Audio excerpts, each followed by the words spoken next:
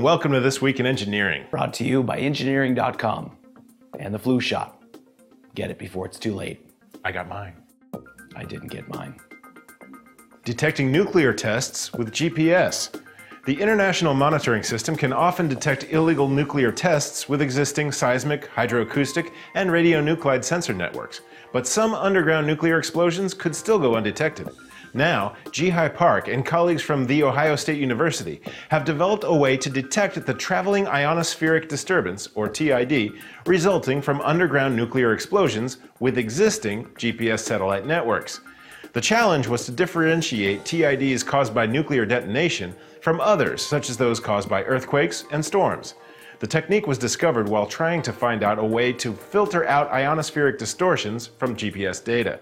The team successfully used old GPS data to determine North Korea's 2009 detonation to within about 4 kilometers. Moon tourism. Startup company Golden Spike has begun offering tickets to the moon, with 2 seats per flight for about $750 million a seat. The company plans to commission a lunar lander and spacesuits for moonwalking, but the rockets and capsules, like those from SpaceX, are either available or are already being developed.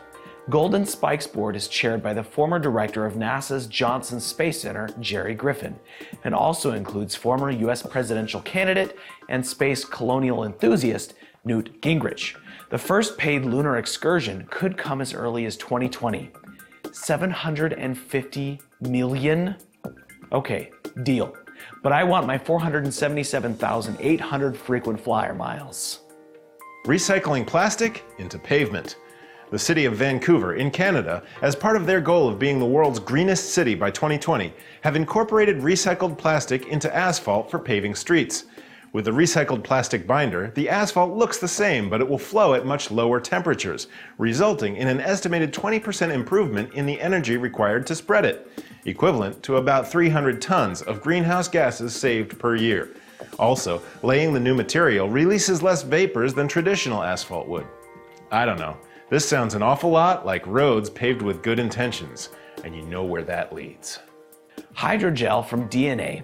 Scientists from Cornell University and the University of Seoul in South Korea have created a strange new metamaterial that they call metahydrogel, which acts like a liquid when taken out of water and like a solid in water.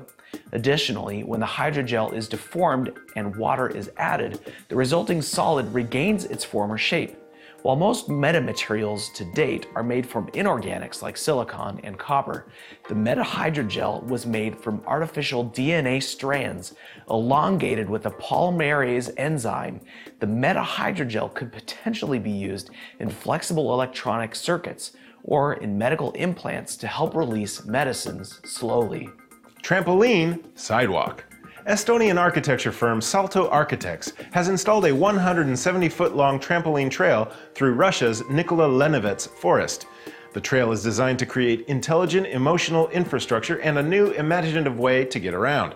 The company has held performances on the trampoline and also allowed visitors to try it out and imagine possibly using it as a daily commute. But do I want my work commute to feel like I'm at an overprivileged 8-year-old's birthday party? No. That's what staff meetings are for. Parrot, car. The University of Florida electrical and computer engineering student Andrew Gray has developed a small car driven by Pepper, his pet African gray parrot. The car is equipped with a perch for the parrot to sit on, a joystick that controls the 4 maneuvers, and infrared sensors that prevent birdie traffic accidents.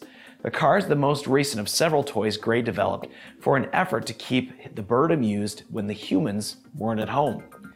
I hope in the future there will be so many parrot cars, we'll actually see the parrot road rage. Out of my way, Polly. Oh, you want a cracker?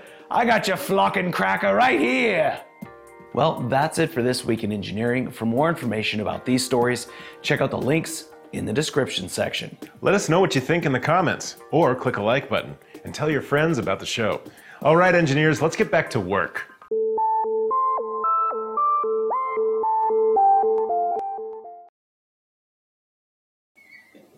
I said flocking. You said flocking? I said flocking. I heard it. F-L-O-C-K, flocking.